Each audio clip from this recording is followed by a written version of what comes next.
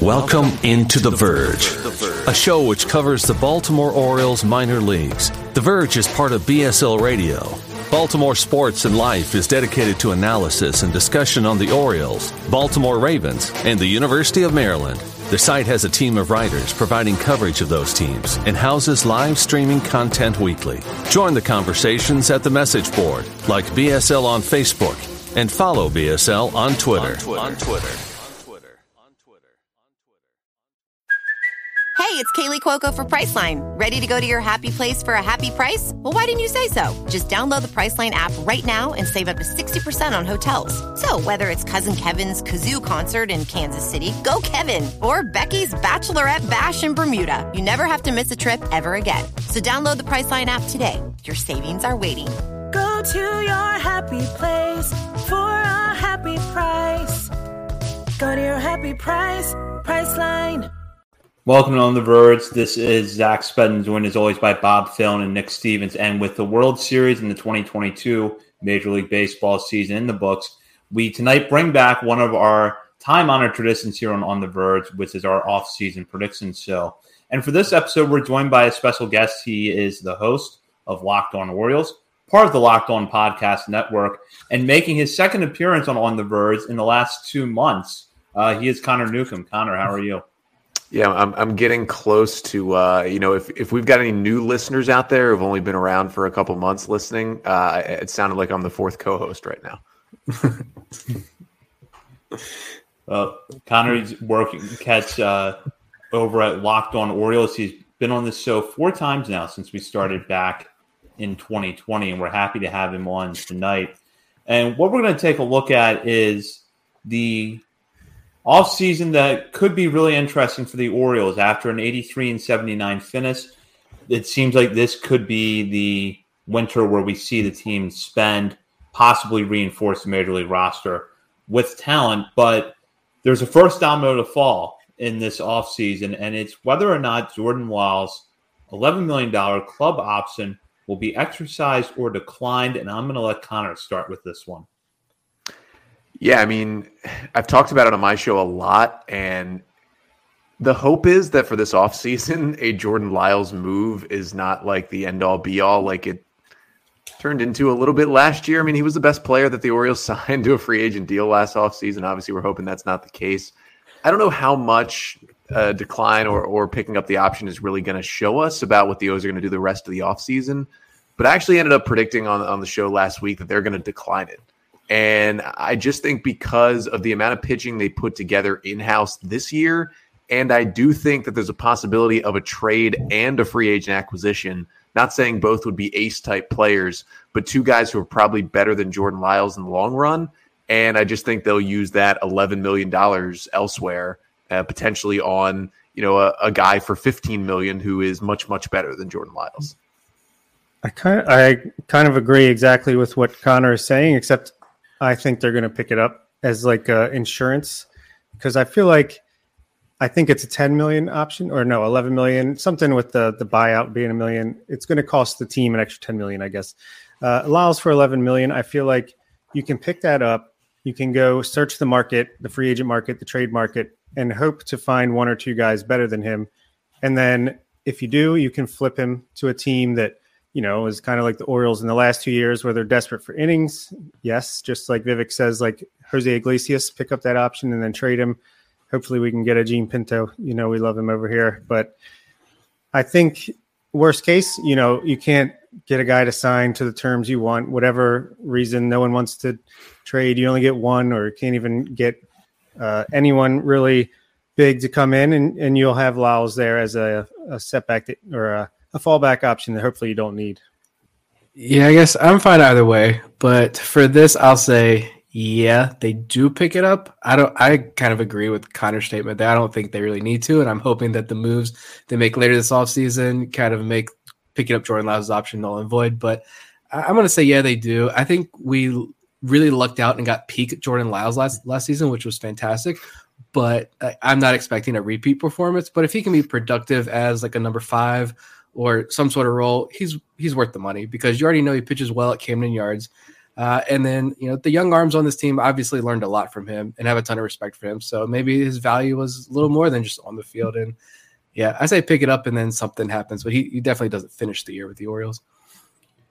I'll be fine with the move either way. And I've gone back and forth myself on whether or not I think it's going to happen, but ultimately I fall on the side that I think they're going to decline it because they could probably spread that money around a little bit more between the raises they're projected to issue in arbitration, having to add to the rotation over the offseason, and probably add to the lineup in a couple of areas. So I think that $11 million, it's not a huge pot of money, or I guess really the $10 million will be a $1 million buyout. That $10 million is not a huge pot of money in the grand scheme of things, but it could help you leverage a deal somewhere else or another deal or two. So I think ultimately the Orioles are going to decline the option. And right after that option is either picked up or declined, will the next big offseason move, or at any point this offseason, but will the Orioles sign Adley Rutschman to an extension this offseason? We'll start with Bob on this one. I do think they will come to an agreement with Adley. I feel like he proved to be so important to the team already in just not even one full season. So you got to lock that guy up. He's going to be the cornerstone, the face of the franchise for the next 5 to 10 years at least. So I think it will happen. I think it'll be closer to spring training, if not during spring training. And I'm going to say it'll be like 7 or 8 years with some options, maybe mutual, maybe team, maybe player. But I think it'll be like 7 or 8 years, and it'll happen in 2023, but before the season starts. Yeah, I'm gonna go ahead and say no, that it doesn't happen this offseason. That does not mean I think it's not going to happen, because they are going to extend Adley Rutschman. But I think this is maybe, I could potentially see it happening during the year next year, but I think most likely maybe this happens after next season. And this could have to do with the fact that maybe if you think the Orioles are expanding their payroll, but they're not exactly going to be Steve Cohen spenders or anything close to it this offseason, that, if they can get some guys in now, if they're upping the payroll, and then maybe to sell it to the Angelos family and be like, look, we're not going to up everything at once. We can give you one more year of incredibly cheap, all-star catcher while we pay a pitcher and an infielder. And then, you go do that extension next year. And will it be more expensive next year? Yes. But maybe that's a way to get a little more money to spend in free agency, because we just don't know how much the Angelos family is going to hand down to Mike Elias this offseason. It's a little concerning because they're fighting with each other right now. But I would say that by next offseason, it's going to happen. I just don't know if it will happen this offseason, so I'm going to say no. I agree with Connor. I think it's going to happen, but if I had to guess if it's going to happen between now and spring training or even the start of the regular season, I'm going to say no. And where it comes down for me is, where is the urgency from either side? I have to imagine that it is there on the Orioles side to an extent, but if you're Adley Rutschman, are you really anxious to sign an extension right now when even a good 2 months to start next season could give you just a little bit more leverage? And the whole notion that players won't sign extensions during the season, I just don't think is entirely true. So I don't think you're necessarily looking at a situation where the window, at least for the next 10 months or whatever, shuts on February 1st because they couldn't get it done before the end of the offseason. So I don't think they get it done between now and spring training, but if I had to guess, I would say it's going to happen within the next 12 months or so. I'm just going to ride the emotional wave here. You shocked the world last year. You've got the AL soon-to-be manager of the year in Brandon Hyde. This team overperformed expectations. I get that, but man, what a perfect start to the offseason it would be if you bring back Jordan Lyles and then you say, we've got the Adley extension. We lock him down. I just think, it'd be a fantastic way, like this whole liftoff thing that everybody's right. What does liftoff mean? Well, I think it could start with an Adley extension. But yeah, the business side of things, points that you guys are making do make a ton of sense. I don't know why Adley would want to sign right now, but you never know what's going on behind the scenes. So I'm going to stay optimistic and dream a little bit and say it's one of the first things done this offseason. That would be amazing. And yeah, I mean, maybe the injury in spring training last year puts a little bit of fear and X factor in there that, hey, let me just get this locked up. But yeah, you guys are right. He doesn't necessarily have some big rush to try to sign this deal, but Julio Rodriguez did, and they're fighting it out for Rookie of the Year. So we'll see what happens. And I don't think the extension money would fall, the theoretical extension money would fall into this next question, but how much total money will the Orioles spend on free agents this offseason? Start with Zach. A lot more than they did last year. That's start hard. with that. If we're looking at total in terms of the full end contract lengths, I would say maybe somewhere north of $70 million. I'm thinking they get a pitcher, they get a free agent bat or two, where you're looking at probably some deals where they're backloaded a little bit in terms of their average annual value. So I would say somewhere north of $70 million total. I'm going to go about double that. Again, good vibes. But I'm also assuming here that I'm going to say about like 140. I think that can get you two good quality starters. You're not shopping the Carlos Rodon, Jacob deGrom, obviously, but two good quality starters, maybe a cheap third veteran, especially if you don't bring Lyles back, but maybe a quality backup catcher. And then probably in my plan, it would be an outfielder, because I do think that someone gets moved, whether it's Santander or Hayes. One of them is gone. I think Mullen stays, but maybe even a utility infielder as well, like the Jace Peterson type. I don't think maybe it's not going to be your Carlos Correa or anything, but you get a Jace Peterson type player to help ease that transition with, as you try to figure out where does Gunnar play best, where do you put Westberg if he's still around, does Ortiz come up, Ramon Arias, is he still around? While you figure out all that infield headache that we talked about last week, I think Jace Peterson would be a good quality player to bring in, but yeah, throw around $140 million and let's see. I think that's kind of going to be way too much, even though I know a lot of fans are begging for the 140 just to go to one guy. We'll see. My head does not agree with the prediction I'm about to make, but I would like to see it happen so much that I'm going to say it. I'm going to put like 180 million out there. And I'm going to say that prediction because I am holding strong that the Orioles are going to sign one of the top four shortstops that are on the market. Xander Bogaerts opted out today, which means all four of those guys are going to hit free agency unless the Braves pull out one of these, crazy extensions that they always get guys to sign in the next 2 days with Dansby Swanson. But it looks like all four of those shortstops are going to be out there. It's going to take a good chunk. I think the Orioles could work out a deal where maybe it's around, 130 to 150, depending on, how many years they'd like on that deal. Then you add a starting pitcher and, maybe the other moves around there are probably on the margins.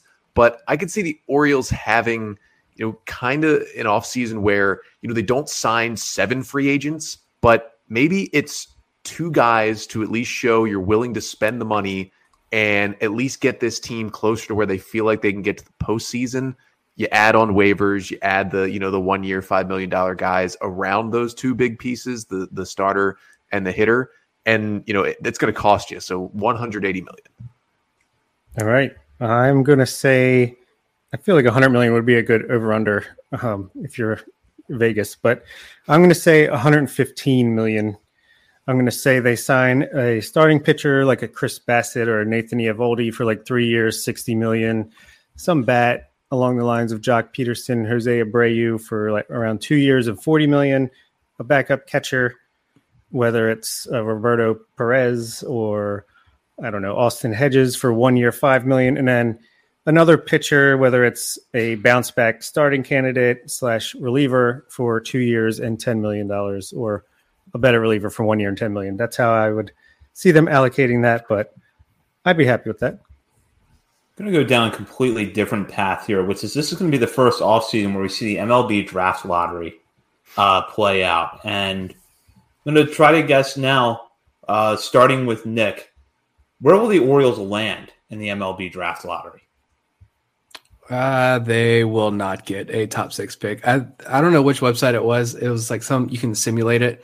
I think I had to click it like 130 something times before, and the Orioles landed on number 2, but every other time it was number 17. Yeah, but you look at, they're getting that extra pick for not signing the kid from Oklahoma State that they weren't able to get last year. That was kind of a bummer. But you're getting him. You're stacking the odds pretty high in your favor, I think, coming up in the next couple of drafts with the Rookie of the Year winners awards. So, and I just think that this team kind of was a little bit more risky in last year's draft, maybe in the later half of the draft process. But yeah, I think they're getting a little bit more risky with the draft process, which I like. So I don't mind it. This team's pretty good at, evaluating talent in the draft and developing these guys. So it's not going to be a top 6 pick, but for the crazy guys like us, I'm sure Vivek's going to be here as well. We'll have to bring him back on for some draft preview stuff. I think it's going to make covering next year's draft a little bit more fun, to be honest.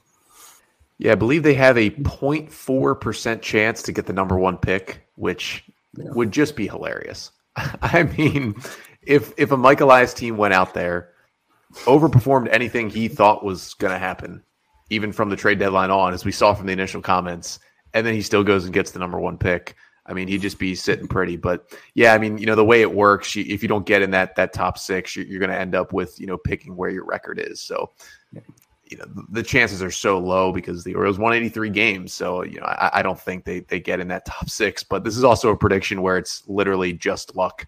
So I could throw a number out there and maybe it would stick, but I don't think they're picking in the top 6. Yeah, we have a 3.4% chance to get a top 6 pick and a 2.3 or 2.2% chance to get 18th pick if Milwaukee gets a top 6 pick. So yeah, I'm going to play the odds and say we stick around 17. And yeah, that'll be interesting. Middle of the pack. A lot of names we'll have to learn more than just the top 5 or 6 or so in next year's draft. Yeah, I'm going to say 17th as well because I did the same thing that Nick did, and I didn't even bother going beyond like the 50 or so clicks that it would take to have the Orioles land anywhere higher than 17th.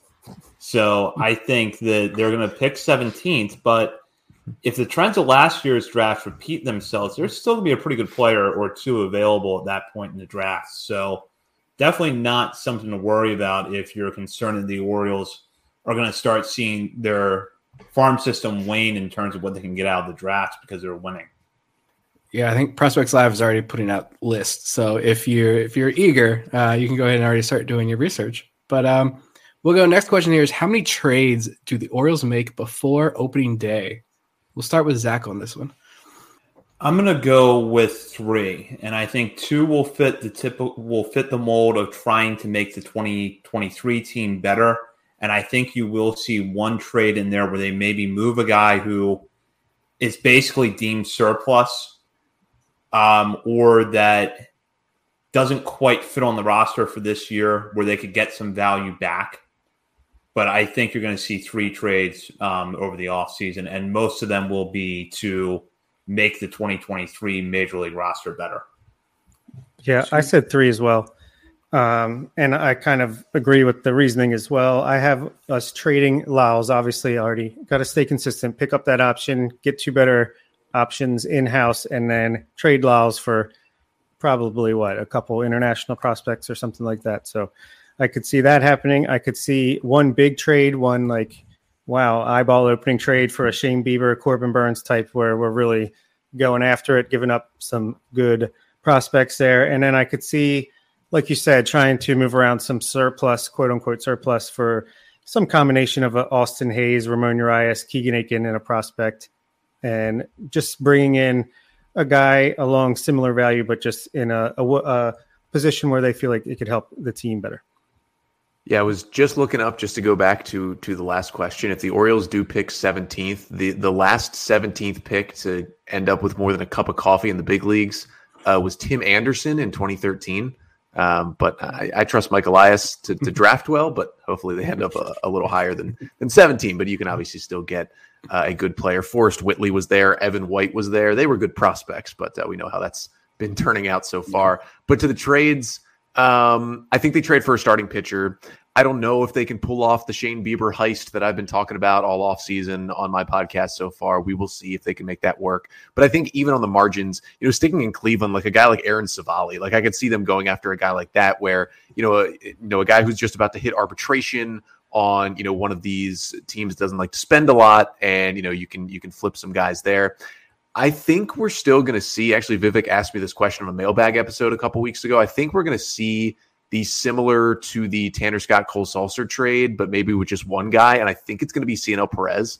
I do think that because he outperformed his expected stats so much, the Orioles may sell high on him. So there's a second trade. And I think there could be a third, 40-man roster crunch trade where, maybe it is a Ramon Urias being dealt maybe for, two prospects who are not quite, don't have to be placed on the 40-man, or even a swap, that the Orioles could do if they feel like, hey, if we send, one of our hitting prospects who isn't, quite on a starting track just yet, but maybe somebody feels like they can fix him a little bit. Like maybe it's a Yusniel Diaz for a, high spin rate pitcher, like kind of similar to the Yastrzemski for Tyler Erb trade, but one that actually works out a little better for the Orioles. So I'm going to say 3. Let's package Yusniel Diaz and Keegan Aiken. What can we get for that? Colorado, what's up? I think I said 3 as well. I could see as many as like 5. But again, some of those being some of those like really small fringy trades you'll see like in the winter meetings or something. But I want to say either an outfielder and or Ramon Urias goes, whether it's Santander, Hayes, Mullins, or Urias, or although I think Mullins would be the lowest odds there. I think one of them probably leaves.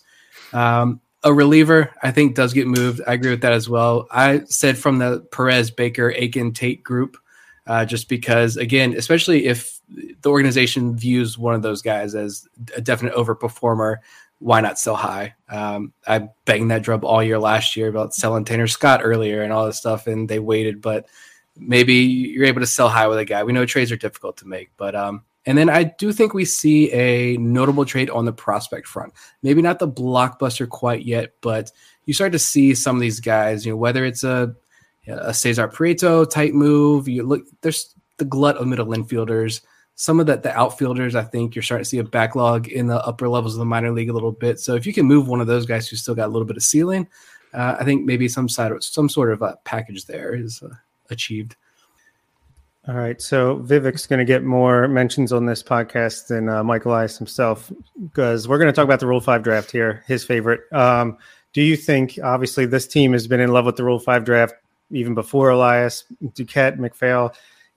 This team has loved the Rule 5 draft, but as we're hoping to compete starting next year, is there room for a Rule 5 pick on next year's team?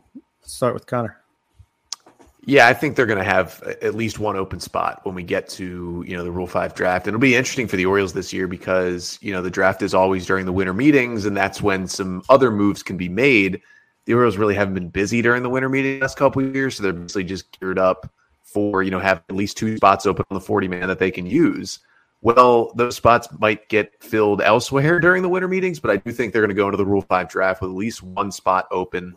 And if they draft somebody and 2 weeks later they make a signing and that guy gets sent back to his original team, I wouldn't be super surprised if that happens. But I think they're going to at least take a shot on somebody. I'm really interested to see how the cancellation of the draft from last year impacts what the prospect pool looks like this year. Because just if you look at, the guys the Orioles decided not to protect, the 2 big names we talked about were Newstrom and Vespi. Well, Vespi, at least has a solid up and down year. He's still on the 40-man. I don't see him getting DFA'd. And Newstrom, his stock went way down. I don't think anybody's going to be picking him up in the Rule 5 draft. So it'll be really interesting to see how that canceled year impacts these guys. But whether it's a catcher type or just your general, relief / maybe fringe starter guy, I think the O's will certainly pick someone, whether it's Duquette or it's Elias. They love to find some value there. Yeah, you got to at least spot for at least one. I mean, you're going to take a gander around the pool, see what's there. Stay tuned. I'm sure we're going to have a big preview episode. It's a fun process just to dig deep on guys you otherwise wouldn't. And so it's fun to look around the Major League rosters right now and see where the 40-man rosters, non-40-man rosters, see who could be available. But I mean, you look at the roster right now, Santander and Tyler Wells, you find that you see the success the Orioles have had with some of these guys. You're going to leave a spot open and see. And you don't have to use it. You can skip the pick or just take the guy. And like Connor said, you take the guy and then you sign somebody else, you make a trade, and then you go ahead and send them back. And you lose, $20,000 or something like that? Nothing big. So, yeah, it's Rule 5 in Baltimore. It's a time-honored tradition that I love. Yeah, they're going to take someone. I mean, think of it as basically making a waiver claim. I mean, it's not exactly the same, but I think that the Orioles are, even as they,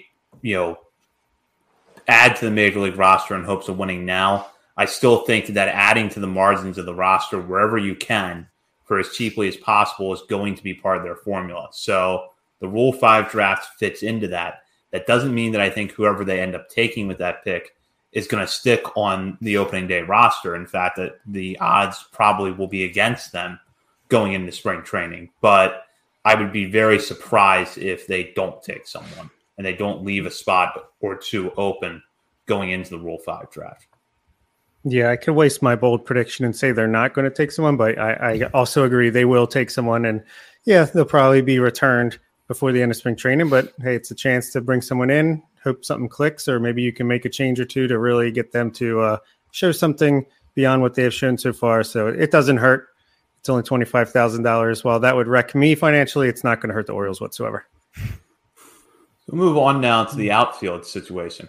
Will any of Anthony Santander, Cedric Mullins, or Austin Hayes be traded? If so, which one or which players, if you are inclined to say that more than one would be moved? And I'll start with Bob here. Of course you will. I would like to say it would just be Austin Hayes. I'm starting to think if we're going to make a trade for a Corbin Burns, you saw the Brewers are saying, hey, we were going to be very active this winter. Shane Bieber, maybe Mullins is a key part in that trade, so you don't have to dip into too many of your prospects. Obviously, I think to get one of those guys, it had to be Mullins plus somebody in your top 15 prospects, maybe even Hayes and Mullins go. But I do think one of them will go. If I have to finally just give an official answer, I'm going to say Mullins because I'll probably be the only one that says that. All right. I'm going to say Austin Hayes again. I'm going to keep beating this drum. He's fallen out of favor with me. I kind of hope that the Santander trade talks kind of cool a little bit. I'm perfectly fine with keeping him around, keeping that bat. I talked about last week how I know he doesn't like it, but if you have to move him like first base DH and keep him in that rotation with some part-time outfield play, I think that would be probably best. Get him the most at bats, the most playing time, but I want that bat in the middle of the lineup. He finally broke out last year. We saw exactly what he's capable of, and I think there might even be just a touch more left. So yeah, I don't see Cedric Mullins would be tough. I'm not on like if he's traded, fine. But if he stays, I'm gonna love it. I think he is able to turn things around a little bit next year. But Austin Hayes, I don't see where that ceiling is with him anymore. It's 2 straight years where he's been relatively healthy, and he's been essentially not much more than a league average hitter, I think. So if you can find a trade partner, someone that thinks you can turn him around, move him. I'm going to say none of them get dealt. I was on the train of Santander being traded at some point, but I think he went to an extra level power-wise this year and showed, he revamped his swing a little bit, his approach a little bit, his body a little bit, and he lost some defensive ability, but he almost touched 35 homers on a team that lost some power in general just because of the wall being moved back and guys going into some offensive slumps. So I think they keep him around. I mean, he's only going to be about $7 million in arbitration. For a guy who produced that well, that is an easy yes to bring him back. For Cedric Mullins, we know this is going to continue to be trade rumors. I think we're past the point of trading Mullins for prospects. They would have done that. They would have done it last offseason. If it's a Mullins trade, it better be for the big-time ace, and I just don't know if they're going to be able to swing that. And I love Cedric Mullins, and that's a hard guy to replace, the kind of value he brings you. And I just think for Austin Hayes, right now, after how he ended the year, even as like a throw-in to a deal, I don't know how much value he provides to another team because he's hitting arbitration now. So it's not even like he's still, on the minimum contract where you can figure things out.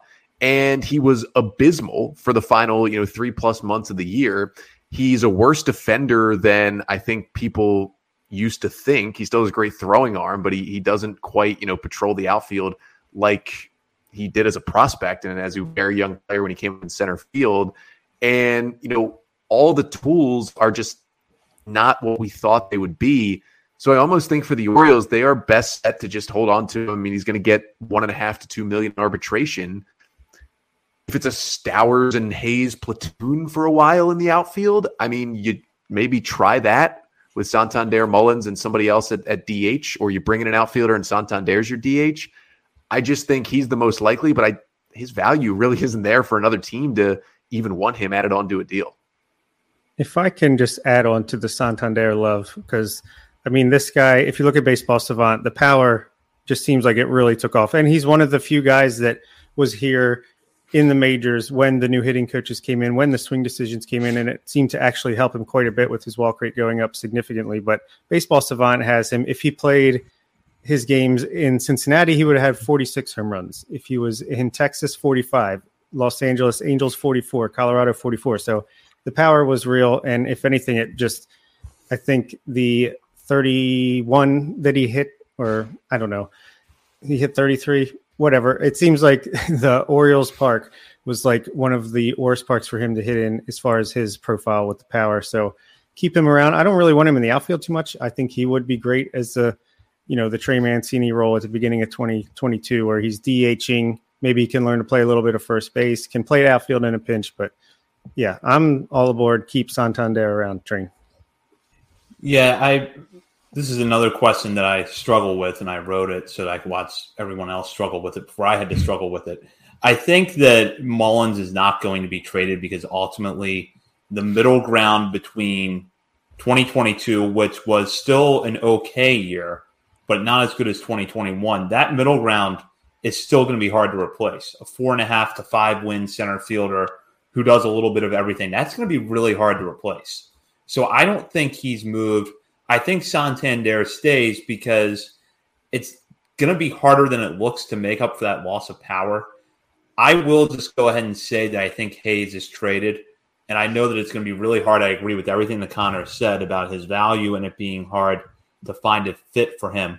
What I do question, though, is could you find a team that maybe looks at Austin Hayes and thinks, bring him into a ballpark where he could hit for a little bit more power and see what he can do over half a season and then flip him to get back some prospects. That's probably where Hayes' value is. Could you get someone to buy a little high on him next July? Or could he just be, for the next year or two, the serviceable stopgap for you at a corner outfield spot until you're ready to find somebody better? So I think he's moved, but I don't think that there is an obvious fit. Colorado, baby. Or Cincinnati. They're rebuilding. Real quick, for anybody really, I saw some talk about this on Twitter. Any thought of Hayes possibly being non-tendered? I don't think so, only because the number is so low. It's projected, I believe, at $1.8 million by MLB Trade Rumors. I can't see it being any more than $2 million that they have to pay for Austin Hayes. And if you're a competing team, even if Austin Hayes is like a platoon outfielder, that usually costs you more than $2 million. And Vivek made a good point in the chat. I mean, he's still, worth almost 2 wins, and he still gives you something in the outfield. And he's still a valuable player to have on the team, even if he's in a part-time role.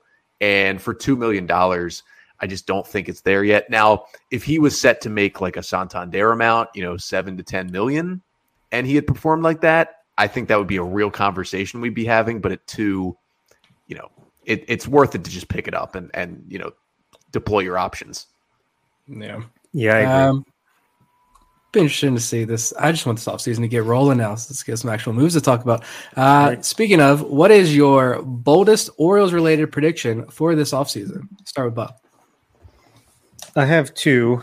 My first one is the O's don't trade a top 10 prospect this offseason, just because if anything with these prediction shows, you got to be consistent. So if Mullins is going to be a big part of the quote-unquote big trade that I'm predicting we're going to make, then I don't necessarily know if you're going to need to take anyone else from the top 10.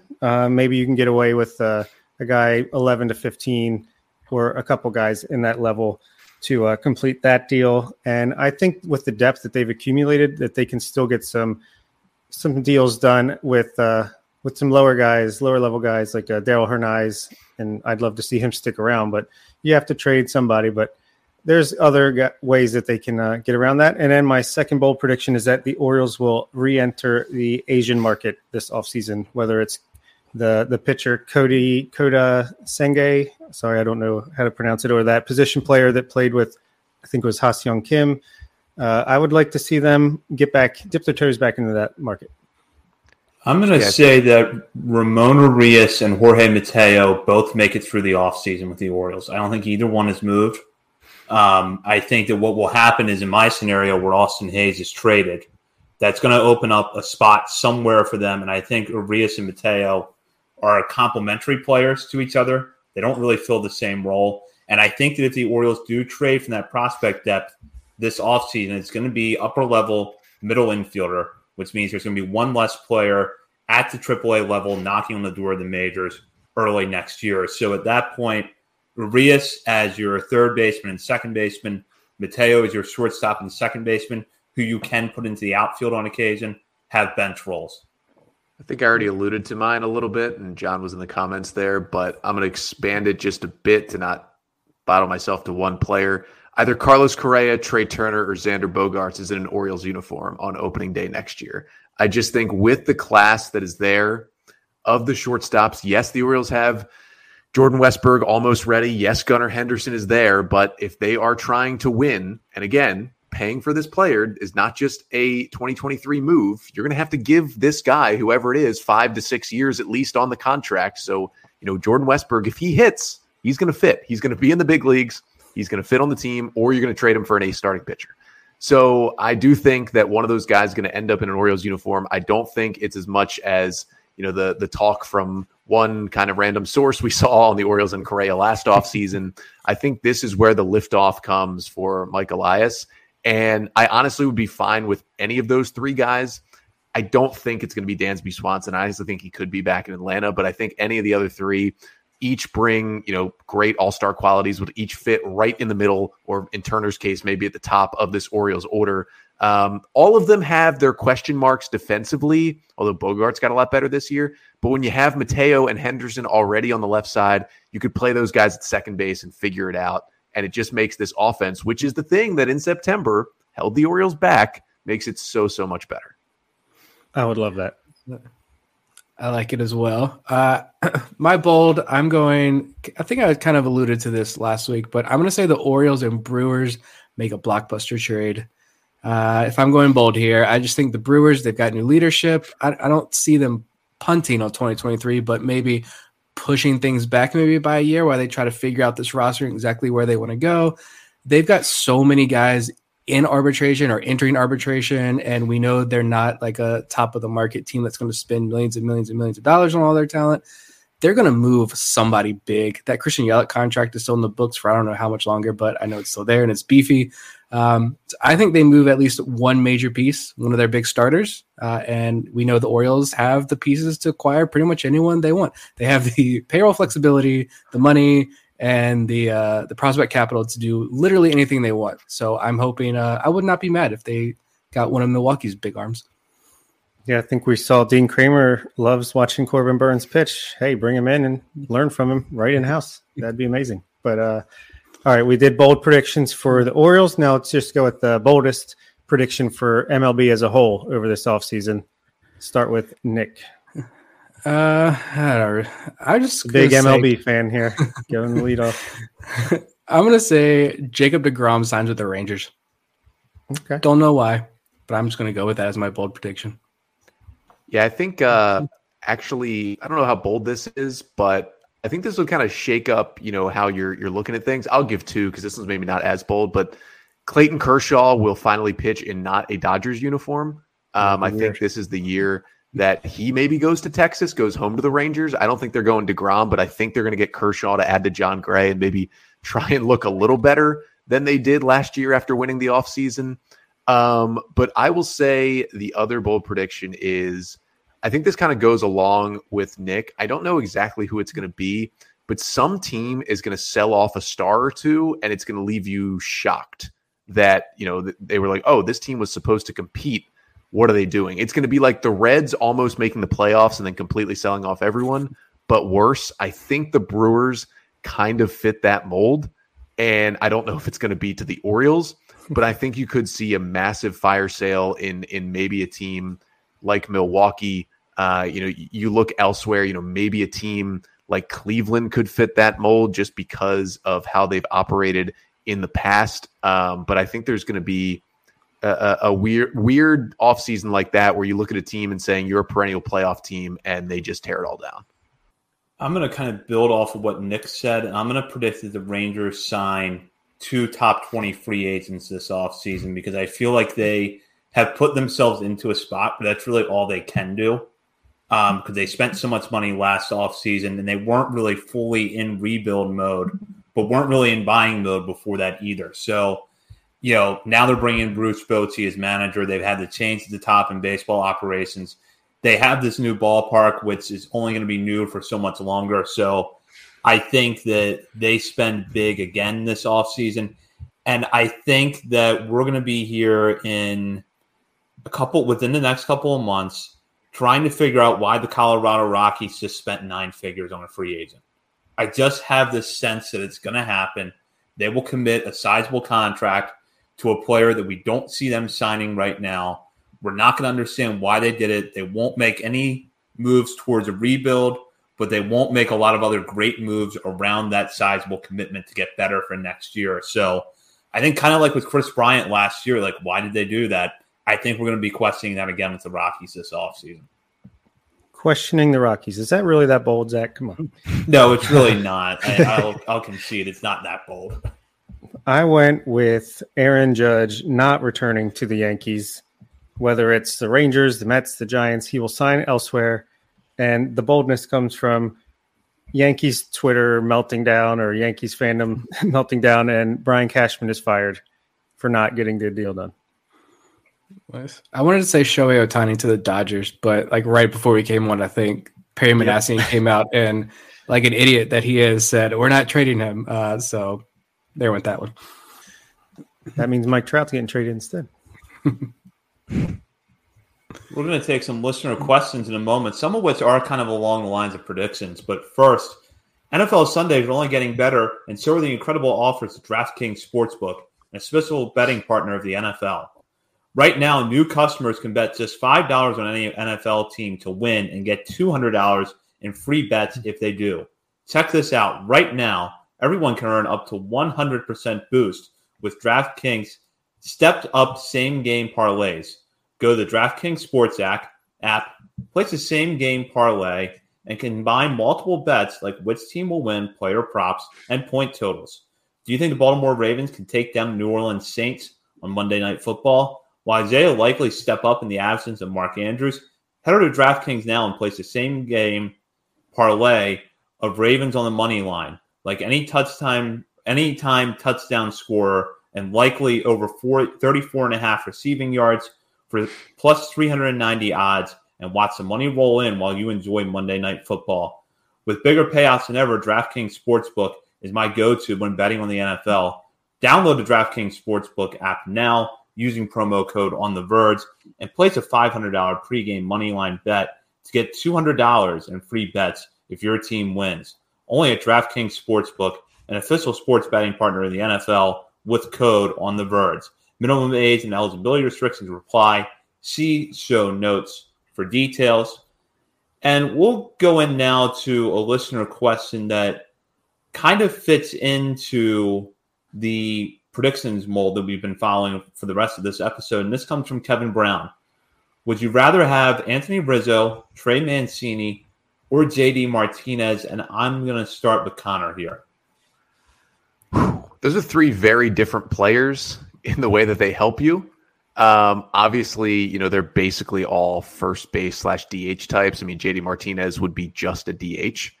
But I mean, if I could pick any of the 3, I would take Anthony Rizzo right now. I think in terms of age and what he gives you, he's the best player. Now, I know he had a down year for the Yankees, but he still opted out of his contract. He's a left-handed hitter who I think could just completely pepper right field at Camden Yards. Yeah, you would want to play him at first base. And yeah, Ryan Mountcastle had a great defensive year, but you could basically do what you were doing with Ryan and Trey early in the year. They just kind of switch off DHing and playing first base. Do I think the Orioles are going to pursue him? I really don't. I think if they go after a DH type, it would be a guy who probably also plays the outfield instead of also just plays first base. But he's, Rizzo's younger than Martinez. JD Martinez still has the doubles, but the power kind of went away this year. And I love Trey Mancini, but he's probably the 3rd best player of that group. So give me Anthony Rizzo.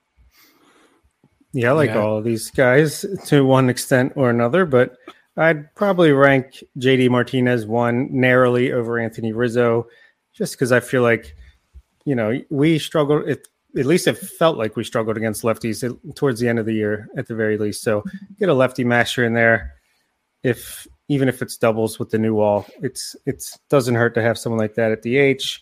Rizzo, you can split him and Mountcastle at first base and get good defense either way. Lefty, righty bat combination. Mancini, be a great story if we could get him back and he can rebound to the levels he had in the first half of 2022 and 2021. Then, yeah, but I think just going up against those guys is pretty tough. Yeah, I don't think that the Orioles go after either of those guys. But if I had to pick one, I'm going Rizzo as well. Just big barrel and hard hit rate numbers. We know those are two numbers the Orioles like. The BABIP was also extremely low with Rizzo last year, so maybe a little bit of bad luck. You ban the shift. Maybe all of that combines, helps him out a little bit more. You see the uptick in production, he gets on base.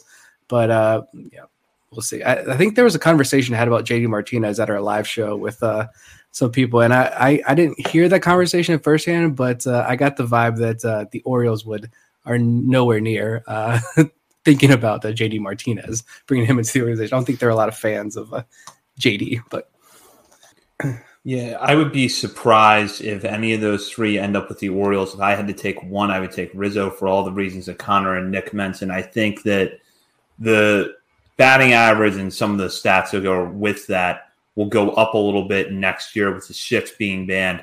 And I would be the most confident in his bat translating into power production of Camden Yards at this point. But I would be really surprised if the Orioles add a bat in that first base DH area. I think if they add a bat, it's going to be somewhere in the infield and or at one of the corner outfield spots. And if the Orioles were to go down the road of trades, and we have a few questions like that here, and I'll start with one from Corey. Which top 10 prospect would you be most comfortable trading, and which would you least be comfortable trading? And he says that he's thinking guys outside the Grayson Rodriguez, Gunnar Henderson tier. And then he wants to know on top of that, which prospect is the most likely to be traded, and would you be okay with it? So I'll start with Bob here. But although you just said that you don't see a top 10 guy going, so I want to be curious to see where your answer is here. So at least it's not saying, I don't know. I'm sure I'll contradict myself one way or another on the show, but I'll start with most likely to be traded. I do think it's Cesar Prieto, just because I feel like he's fallen behind a little bit on the middle infield depth chart, and he's at the Arizona Fall League. Maybe a team sees something they like in him, and the Orioles get an offer that they are willing to trade there. And as far as most comfortable, least comfortable, I'd be least comfortable trading Colton Cowser, just because I feel like at the top of the minors for the Orioles right now, I don't think there's really anyone other than Cowser that could just step in early next year. And maybe, if there's an injury to Mullins, I feel like you could call Cowser up. And while he's going to take some adjusting to the major leagues, of course, and he's still, got a ways to go, I feel like he is a caliber that could step in and fill a role kind of like the Braves, Michael, I can't remember his name. It's been too long since the season was on. The rookie for the Braves did for center field for them. And most comfortable, I would say Jordan Westburg, just because I feel like Ramon Arias could fill that role as a, guy that is the DJ LeMahieu of the Orioles, who just bounces around, gets at bats all over the place when needed, and has some power. And yes, Michael Harris, thank you in the chat. And I feel like Westburg is going to be just a cheaper, younger Ramon Arias. So that's what I said. As far as like top 10 prospect, most comfortable trading, honestly, at this point, anyone and everyone can go. Not everyone, obviously. Some of these guys are going to pan out, but obviously you're going to keep Gunnar Henderson. You're going to keep Grayson Rodriguez. I think those are two of your cornerstones of this franchise. Jackson Holiday, you don't trade him yet, right? They just drafted him. He was a high school pick. Let's wait. Give it a little bit of time. Let him develop here in this organization. But honestly, I love all these guys on this list. I think Kobe Mayo would hurt the most. I think personally, I've mentioned that a couple of times before. Him and Joey Ortiz are the two guys that I'm highest on and just personal love for. But honestly, I think I've said this before as well. When I started watching the playoffs and you see Seattle, Luis Castillo going out there dealing for Seattle, and it's I want that for the Orioles. This team can go out and get anybody they want. And honestly, I'm ready for it. So I've kind of I'm comfortable trading anybody you want to trade outside of Grayson Rodriguez, Gunnar Henderson. You want to trade DL Hall? Honestly, if you think you can do better and you're not high on him, trade him. I'm fine with that as well, even though he's a starter next year. But yeah, as far as the top 10 prospect list goes, if you're going to get a good haul for it, make the move. I'm going to have people probably turn against me with this answer. I'm going to start with I'd be most okay with them trading. And I'm going to say Jackson Holliday. And I'm going to say that because he's the furthest from the big leagues of all the top 10 prospects. So even though he was the number 1 overall pick, and I think he's going to be an amazing player in the big leagues, we kind of know the least about him. I mean, all we've seen him do is play against high school competition. I mean, he's 18 years old. And I can only imagine what the Orioles could get back if they dealt last year's number 1 overall pick. So that's what I'm going to say, because I think the O's are ready to compete. And the earliest he could be in the big leagues, you'd have to think is 2025. So that's why that's my answer. The player in the top 10, I would least like them to trade away. You said no Gunnar and no Grayson for this answer. I'm going to say Heston Kjerstad. And I'm going to say that because it is awesome watching what he's doing right now in the Arizona Fall League. It is awesome seeing him get back to the player he was at Arkansas before he got sick. And I do think he is now the player again that the Orioles saw when they took him at number 2. And for one thing, I think he would play perfectly at Camden Yards. And on the other hand, I just want the cool story of his debut coming with the Orioles and not coming with another team. The most likely guy to be dealt, if we're going by what would be a Fangraphs top 10 list right now, that would include Joey Ortiz. I think he's the most likely to be dealt because there's probably nobody else in this system with more helium than Joey Ortiz right now with the season he had. And especially when you compare what the O's or other teams probably thought of him before this season to after this season, there's probably no bigger difference and no bigger increase in the O's system. And I still think there's more question marks about Ortiz's bat than there is about guys like Westberg, even though what he did late in the year, he's still going to be maybe seen as that glove first guy. But if another team super buys into what he did this season, you could sell high on him and get a solid major league piece. I mean, Jackson's dad is now with the Cardinals. So, I mean, the pieces are falling in place there for that prediction there. I think. What was it, Jack Flaherty you wanted back? Yes, that was mostly tongue in cheek, but yeah, people took it seriously. But if it's Jack Flaherty and one of those young hitters that they can't get on the field, Jack Flaherty and Nolan Gorman and somebody else for Jackson Holliday, let's make it happen. Yeah, absolutely. I'm going to say that out of the top 10, the players that I would be the most comfortable moving, I think, are also the most likely, and it's one of Jordan Westburg or Connor Norby, because I think that either would fill the same role in the major leagues right now, which is at a minimum part-time second baseman during the season, maybe full-time by the end of the year. I think Westburg might have a higher ceiling of the two, but that Norby has raised his floor and his ceiling so much in the last year that it's actually pretty close between them now. And that's not something I would have said coming into this past season. And I think that they would also be the ones I would be the most okay with, because that's where you have depth. You have Daryl Hernandez down in the minor leagues. You have Jackson Holliday with the middle infielders. And you also still have guys like, and although I don't think he's a shortstop, a Frederick Ben Cosme, who could, in theory, stick at second base, that has some helium right now, has played really well. So I think the Orioles will continue to make that a priority, and the depth behind those two guys is pretty strong. I'll go to a question now, which is kind of the flip side of that. What prospects would make you the most angry if the Orioles traded them? And I'll start with Nick here. Yeah, I think right now it makes a ton of sense if you want to package Coby Mayo or use Coby Mayo to highlight a trade package, because I think a lot of the industry is already the people who I respect the most in the industry have been high on Mayo coming out of the draft. And then shout out to even our own former colleague there, Stephen Loftus, who sold me greatly on Coby Mayo after the draft. But it makes a lot of sense if you want to use Mayo to highlight a trade package because of that ceiling. But I just think right now that ceiling is so enormous, and I want to see what the Orioles are able to do with it. Like I just said, I'm fine with anybody getting moved because this is part of using your minor league system, using this prospect depth. But that one I think would hurt me personally the most for a little bit. Yeah, Mayo is up there for me, but for me, it's Joey Ortiz. I I just would love that story of, this is Matt Blood's guy. This is the guy that runs our minor leagues, that is, leading the way on this player development. And this has been his guy, and he's been, hyping him up for a while. And just the story of, coming back from that injury and having that second half of last year. He's a guy that can play anywhere on the infield, at least probably could play the outfield too at an elite level defensively. And I don't know. I would just love to see, even if he's just a role player, I want to see him get a ring with the Orioles when they finally win the World Series in the next few years.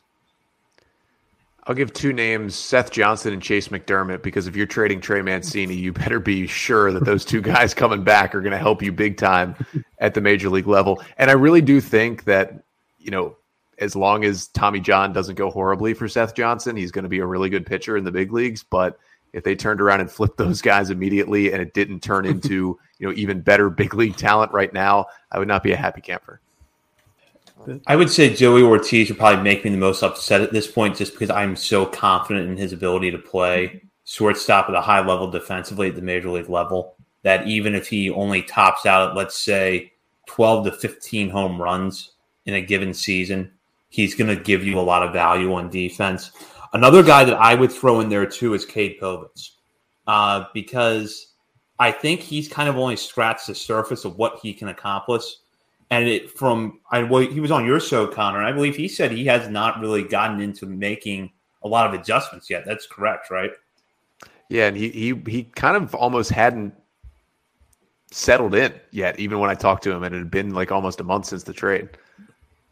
Yeah, so that's the guy I would not want to see the Orioles move, just because he had a nice bump over the course of last season, tailed off a little bit towards the end of Bowie, but I think that he's only really scratching the surface of what he's capable of, and I wouldn't want to see the Orioles move too quickly on him, especially when he's not stuck in a 40-man roster crunch. So we'll go to a question here from Vivek, which is, given how the Orioles in 2022 overachieved our expectations, to what areas do you expect to see some regression? I'll start with Bob.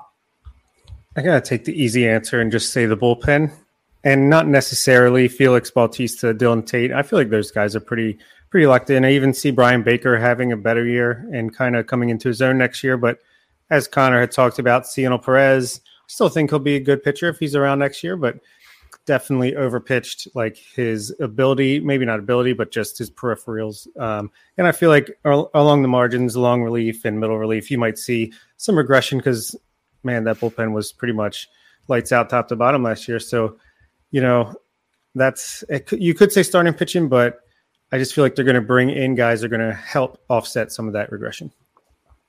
I just said pitching.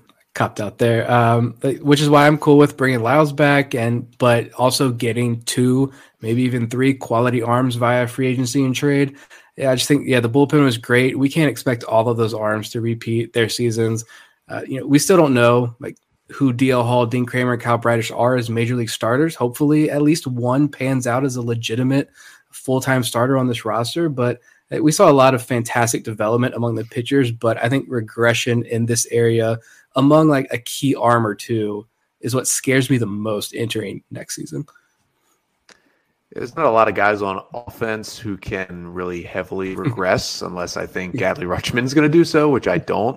I'm going to say specifically the fringe level pitchers, the guys who were the back end of the rotation, whether if they bring Jordan Lyles back, if a guy like a Spencer Watkins gets another chance, and then the Keegan Aikens of the world, if Joey Crable comes back, although we kind of saw the regression happening during the season, I kind of don't think he's going to be back. Some of those guys who really in the first half of the season, helped the Orioles stay afloat with the innings that they gave them. I think that's why you're going to have to add at the top pitching wise, because if instead of Spencer Watkins in that role, you have a Tyler Wells or a Dean Kramer in that number 5 role, then you're in a much better spot moving forward. I just think they had a lot of kind of fringe guys, even the Austin Voths of the world as well, who just pitched well over their head this year, and you can't count on that happening back-to-back seasons. Yeah, I agree with you, Connor. I think it's specifically in that area of pitching, and I want to make sure I stay consistent with our next question, which is, do you think we finish top 10 ERA next year? That comes from Yoni, and I'll let Connor start with this one. I would say no, just because you don't have to make the playoffs. Now, it's going to help the stadium the O's are playing in, but I believe they were still 19th or 20th this year that they finished. You can still get an improvement without finishing in the top 10. I think the starters will improve. I think the bullpen could take a little bit of a mild step back just because I don't think they're going to, add to it in free agency. They're going to rely on waiver claims, and some guys pitched out of their minds in 2022 to help the Orioles get to a winning record. So I could say, I think they could still finish in the top half of the league, but it's tough to get in the top 10 because, unless the O's make that huge splash trade, they're still not going to have like a true ace. Even if we think Grayrod is going to be that guy, he's not going to be that when he just gets to the major leagues. I don't think. It'd be awesome if he was, but they're still not going to have that top of the rotation guy that at least 10 teams have. And so I'll say they'll finish outside the top 10. I'm an eternal optimist, so I said yes. And that's because I have them signing a Chris Bassett or a Kodai Senga combined with trading for a Shane Bieber / Corbin Burns. And then you get John Means back halfway. Grayson Rodriguez makes his major league debut and dominates right away, obviously. So, yeah, I'm going to say yes. I'm going to say no, only because I'm just so hesitant with so many of the young pitchers. Like, I got to – even Dean Kramer – I'm still like, you got to show me again next year. Like, I love all the development that took place. I love the steps forward. Kyle Bradish, obviously a huge fan of Kyle Bradish. I think he's the guy that I'm highest on among all of the pitchers that are already in the major leagues right now. But yeah, Rodriguez might struggle a little bit. Some of these other rookies that come up are going to struggle a little bit. And so I think, yeah, like Connor said, you don't need to finish in the top 10. You can still see progression take place. You can also see guys struggle. It's all going to balance out, and they can still be a playoff team. Yeah, I agree. I could see a scenario where maybe you see the pitching staff finish in the top 10 of some categories, but not really the major ones that we're looking at for evaluating top 10. I think it's more likely that between some improvements over last season from existing players and any additions you make, that the Orioles get to the playoffs with a top 7, top 5 offense, and maybe a top 12 pitching staff would kind of be where I go, maybe even top 14. I think that's more likely than finishing in the top 10 of ERA. And I'll go to another question from Vivek here, which is, who makes the Gunnar Henderson ascent in 2023 from the minors? And I will let Nick start with this one. I wanted to say Joey Ortiz, but there's been a lot of Joey Ortiz talk already tonight. So I'm going to switch it up and say Jud Fabian. I think he had a monster debut last year in this organization. I think there are a lot of people out there who are extremely high on Fabian. And you look at some of the more advanced numbers that I would pay a lot of money to have access to be totally honest. But they were unbelievable as far as like his hard hit rates. The swing and miss numbers were great. His ability to barrel the baseball, all of that stuff was fantastic. I think Fabian, maybe this is another bold prediction as well, but I would not be shocked if by the end of the year you have people asking, like, why is Jud Fabian not in the majors right now? I would not be shocked if that's happening. Is he going to make it to the majors next year? Most likely not. But I think you're going to have a lot of people online saying, get this guy up to the majors somehow because he's playing so well in AAA already in his, what would be his first full pro season. Orioles fans demanding a minor leaguer to be brought up to the majors. I don't believe it. I almost said Dylan Beavers along the same lines, but I'm going with Kobe Mayo. I could just see him, he's very similar to Gunnar in that he's super young. You almost forget how young he is, to be able to get up to Double-A. Bowie to end last year. He's going to start back there. I could see him making a big leap as he, turns 21, is able to drink.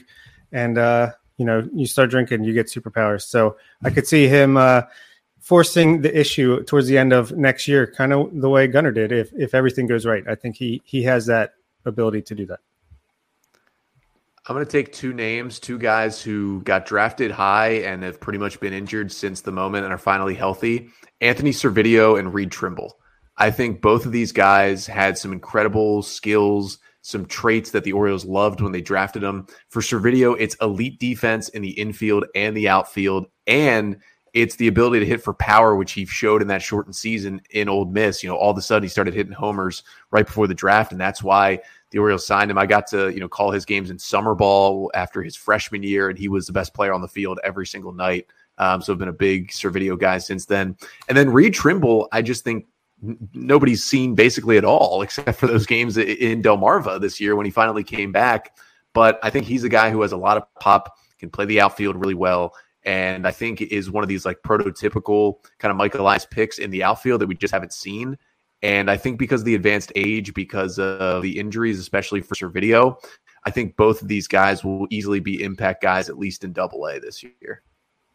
I'm going to say one of two guys, either Kobe Mayo or Heston Kjerstad. For one, I expect both to start at Bowie next year. And I think that Mayo was held back a little bit by that back injury he had over the summer. He missed a good bit of time there. So to get regular at-bats in Double-A for him is going to be big. And I think that one way or another, he starts to settle some questions about his defense. And then what makes Kjerstad interesting is strong finish to the season. Probably going to put him in Bowie, like I said. And just imagine if the Orioles around the trade deadline could use a left-handed bat off the bench. Does it make sense at that point to go out and acquire one from another team? Or is by that point, you're looking at Heston Kjerstad in Norfolk's outfield and thinking if we could bring Kjerstad up for the last month of the season, there's that left-handed thump we could have there to play 2 or 3 days a week, pinch hit for us in certain situations. So if Kjerstad can stay healthy and continue to build on the progression he made over the last month at Aberdeen in the Arizona Fall League, I could see that happening. Different note here, which we'll go back to talking about free agent pitching, which this is a question from Tim Cook. Do you think a qualifying offer tied to a pitcher is a deal breaker for the Orioles? And I'll start with Bob. There was actually some news recently that I think MLB Trade Rumors put out there that the Orioles, were one of the teams that if they do sign someone with a qualifying offer, it will not be their second highest pick. It will be the third highest pick that gets taken away from them. So I actually think that changes things. I think if it was, that top pick or that second best pick, I think it might have scared them away. But since it's only the third pick they have in the draft, plus they get the extra third round pick for not signing Nolan McLean, then I feel like they won't mind for the right guy. So, and Carlos Correa doesn't even have a qualifying offer attached to him. So if you go that route, you don't have to worry about it. But I think anyone like Trey Turner, even a Chris Bassett, who's not as big of a name, I think they'll go ahead and do it. Yeah, I guess I don't think it's going to be a deal breaker like it probably was the last 2 years or so. But if all the data says like that's our guy, that we want him, then the Orioles, I think, are going to go get them. Like I mentioned, I feel like they were a lot more risky in the second half of last year's draft. So maybe we start to see that strategy play out a little bit more coming up. And, I look at it as the draft bonus pool. That's going to take a hit if you lose one of these picks. And we know the Orioles like to maximize that money. But at the same time, you're going to have a lot of these international guys start to trickle into Double-A next season and in the upper levels of the minor leagues. Delmarva and Aberdeen rosters are going to be full of young international prospects. That international talent pipeline is really starting to build and starting to come up. And so I think that's going to help offset any losses you get in the amateur draft process. So if you have to lose a pick to go get that big free agent win now, then don't think twice about it. I think if they're down to two guys and one has the qualifying offer and one doesn't, that may play a role just because they value the draft and Elias and company have been so good in the draft. But again, if their guy that they've been targeting has the qualifying offer, I don't think it'll stop them. Yeah, I agree. I don't see it as a deal breaker either. And I'll go to this question here from Corey, which is, which pitchers do you think will move to the bullpen if the Orioles sign or trade for one or two starters? I'll start with Connor. Yeah, so in terms of guys moving to the pen, I think Tyler Wells is kind of the easy answer. We've seen him do it in the bullpen already and have a lot of success. We've seen his stuff play up in the bullpen. He lost. I'm actually talking about this on tomorrow's episode of Locked On Orioles, is that he lost 2 miles per hour on his fastball pitching as a starter, and he still had success, but the stuff was not the same, and that was by design as well. And I think another guy is Mike Baumann. I'm surprised that he got as many chances to start as he did at the end of the year. I thought they would just keep him in a relief role, kind of projecting forward. But I think he's actually going to be on the Major League Opening Day roster as a reliever as well next year. I agree with those. And I'd also say Austin Voth. I think he could be a really good swingman, 2-3 innings at a time, kind of that Keegan Aiken role from this past year. I feel like he could really excel at that under the tutelage of the pitching development on the Orioles. And I feel like maybe when John Means comes back and makes things even tighter, maybe Dean Kramer could move to the bullpen and hit that 100-mile-per-hour mark that he so desperately wants to hit. Yeah, I got nothing to add to that. I think you guys nailed it. Voth and Tyler Wells are the two guys. I think Wells should move back to the bullpen. We talked about this last week, but yeah, both those guys I think you're going to see move to the pen. And as far as anyone else, I think he deserves every single opportunity to be a starter, but DL Hall, we've talked about this a lot as well. DL Hall has that electric stuff where if you think you can maximize his potential and his talents as a late inning guy or just a fireball out of the bullpen, then I'm fine with that as well. Yeah, it's going to be someone in the group the three of you mentioned, because they're going to have to move someone to the bullpen with an eye of filling innings, especially early in the year, because I just don't think you're going to see Grayson Rodriguez or DL Hall on long leases for the first couple months of the season. So you're going to have to make up for that somewhere, and it's going to come from having an Austin Voth or a Tyler Wells or perhaps a Dean Kramer in a bullpen role. And we'll go to this question here from Cannon. Who is the most likely minor league reliever to make an impact in the majors next year? And I will start with Nick. Easton Lucas.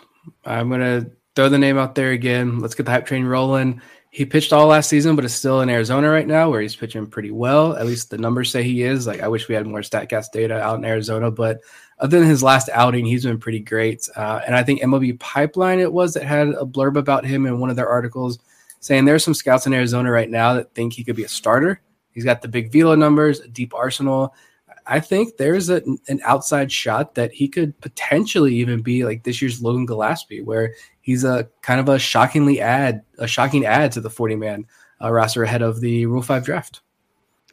I'll jump in and I'll take a guy who's probably the easiest answer in a way because he's already on the 40-man roster, but I'll take Chris Vallimont in that role. I think just because of the stuff, high spin, high velocity fastball, like crazy spin on the breaking stuff. The Twins could not figure out how to get him to throw a strike. He came to Baltimore and almost immediately started throwing strikes in Double-A before he got moved up to Norfolk. And again, the results were mixed with the Tides. But I think if you can concentrate him to 1 to 2 innings, I think, if that is still on the Orioles 40-man come opening day, they have a plan for him to be on the big league roster next year, because you don't claim a guy from Double-A and keep him on your 40-man all year if you don't think big things for him. And so I think Vallimant's going to be an impact reliever next year. Yeah, that is a good call. And Noah Denoyer, who John in the chat mentioned, that's a fantastic answer as well. I thought about Easton Lucas, thought about Nolan Hoffman, thought about my guy, Adam Stauffer, but I'm going to go with Connor Loprich, who was just a guy that I was shocked that the team stuck with as long as they did when he was struggling. And then if you look at his second half last year, he was just whatever he was working on, it clicked because he had a fantastic second half. And obviously they see something they like, and maybe that will surprise us similarly to Logan Gillespie, as previously mentioned. I think it's going to be Noah Denoyer. I could just see him stepping into that multi-inning relief role, and he's just got he's got really good stuff. He's got a good fastball, and while I don't think he's a direct comparison to Brian Baker in terms of what they bring, what their pitches look like and how they would necessarily, attack hitters, I could see him filling a similar role, which is maybe he is a guy that comes in the middle of the game and gives you 2+ innings to keep things close and try to keep your lineup in the game, or you are going to him in the 8th inning in a tight spot to get the ball to Felix Bautista. And we'll wrap up here with a question from Vivek. What can be learned from the Tigers and Marlins who went for it in 2022 and stumbled? Why or how are the Orioles different? And I'll start with Bob.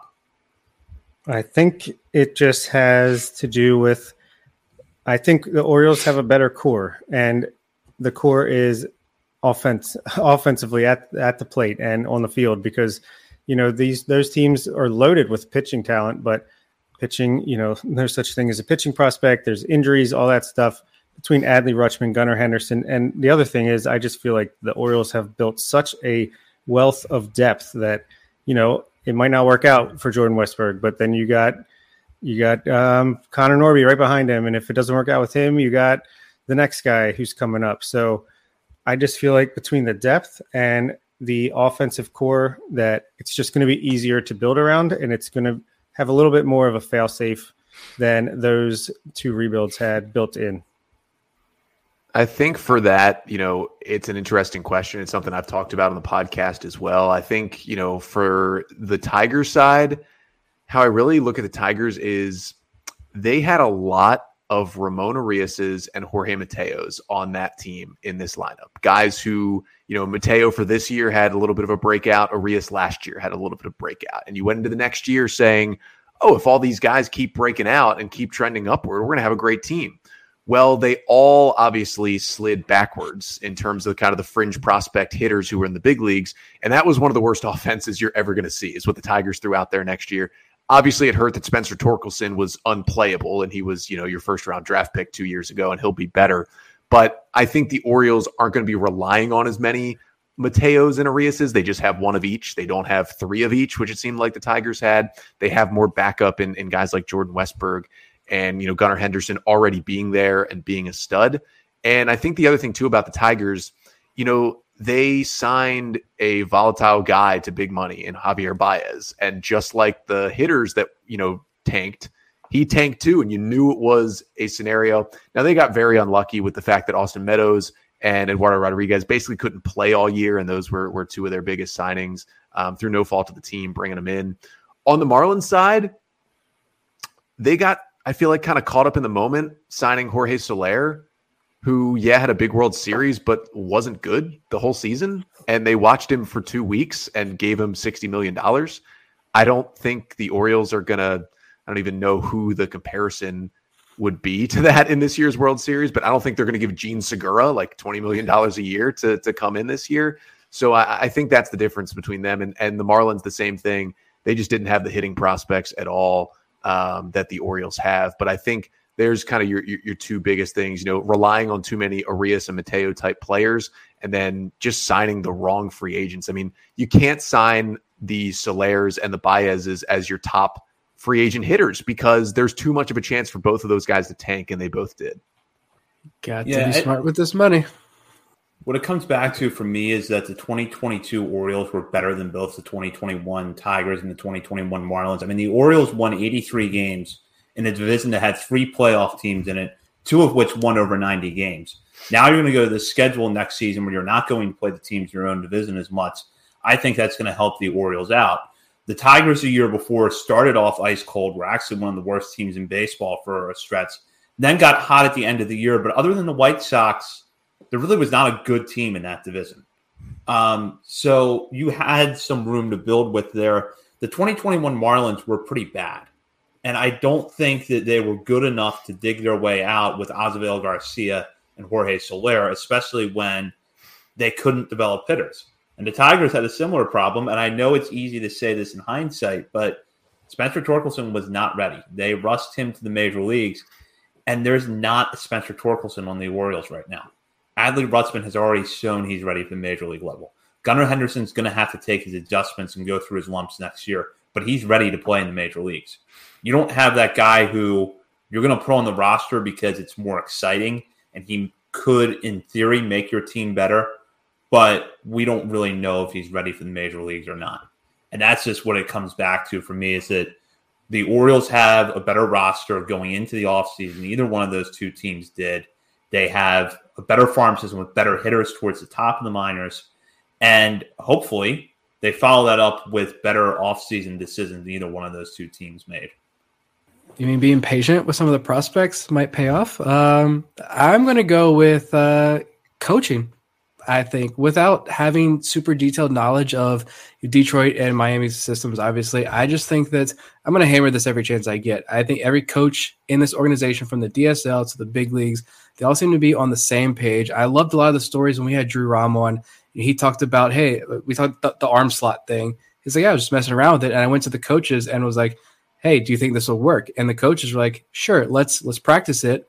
Let's feel this out a little bit. And then, use it in the game. Let's see if it works. So I think the coaches are willing to listen to the players. Learning and development, I think, is a two-way street in this organization. So I love that. I think when players and writers themselves talk about the coaches in the system, you hear all these big traits, the former teachers, and all the traits that, as a former teacher myself, you hear a lot of these traits that make teachers stand out above the rest. You hear that with these coaches. And I think there's just a pitching and hitting development philosophy in place in this organization. The Orioles think they have the secret sauce that's going to work in baseball right now. We know that can change. Baseball changes, but they think they have the secret sauce right now to be successful and give them an advantage. And they've got the right people in place. And you're seeing guys like Ryan Fuller in the major leagues now. We talked last week, Cody Ashley getting moved up, his new role, help ease that transition as these prospects move up. And it's just all one big train moving in the same direction.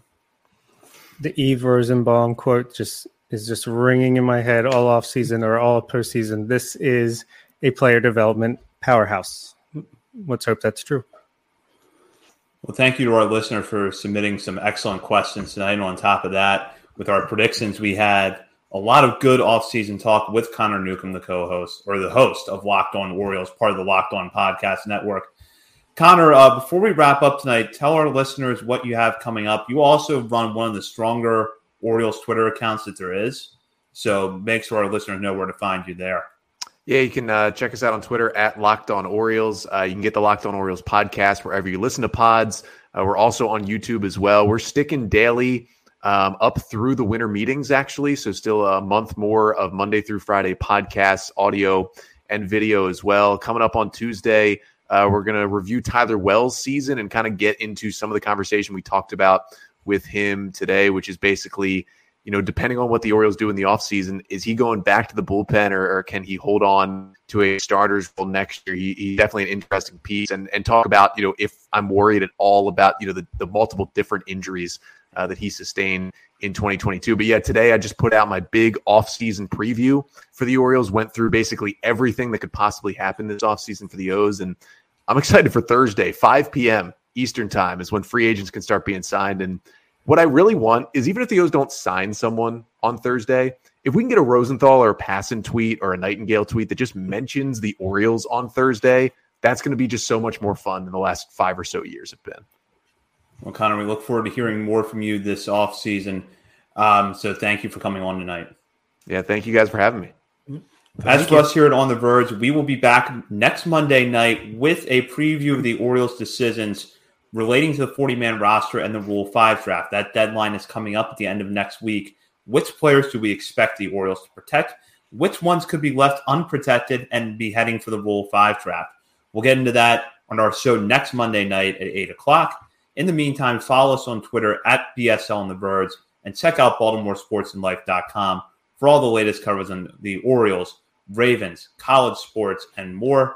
For Bob Phelan and Nick Stevens and our guest Connor Newcomb, this is Zach Spedden. You've been listening to On the Verge. With threats to our nation waiting around every corner, adaptability is more important than ever. When conditions change without notice, quick strategic thinking is crucial. And with obstacles consistently impending, determination is essential in overcoming them. It's this willingness, decisiveness, and resilience that sets Marines apart. With our fighting spirit, we don't just fight battles, we win them. Marines are the constant our nation counts on to fight the unknown. And through adaptable problem solving, we do just that. Learn more at Marines.com. That'll do it for this week's episode of On the Verge. Be sure to check out our Patreon page where you can help show your support for the show and get bonus content, including monthly top 50 updates to our prospect list and daily game recaps during the season, and much, much more.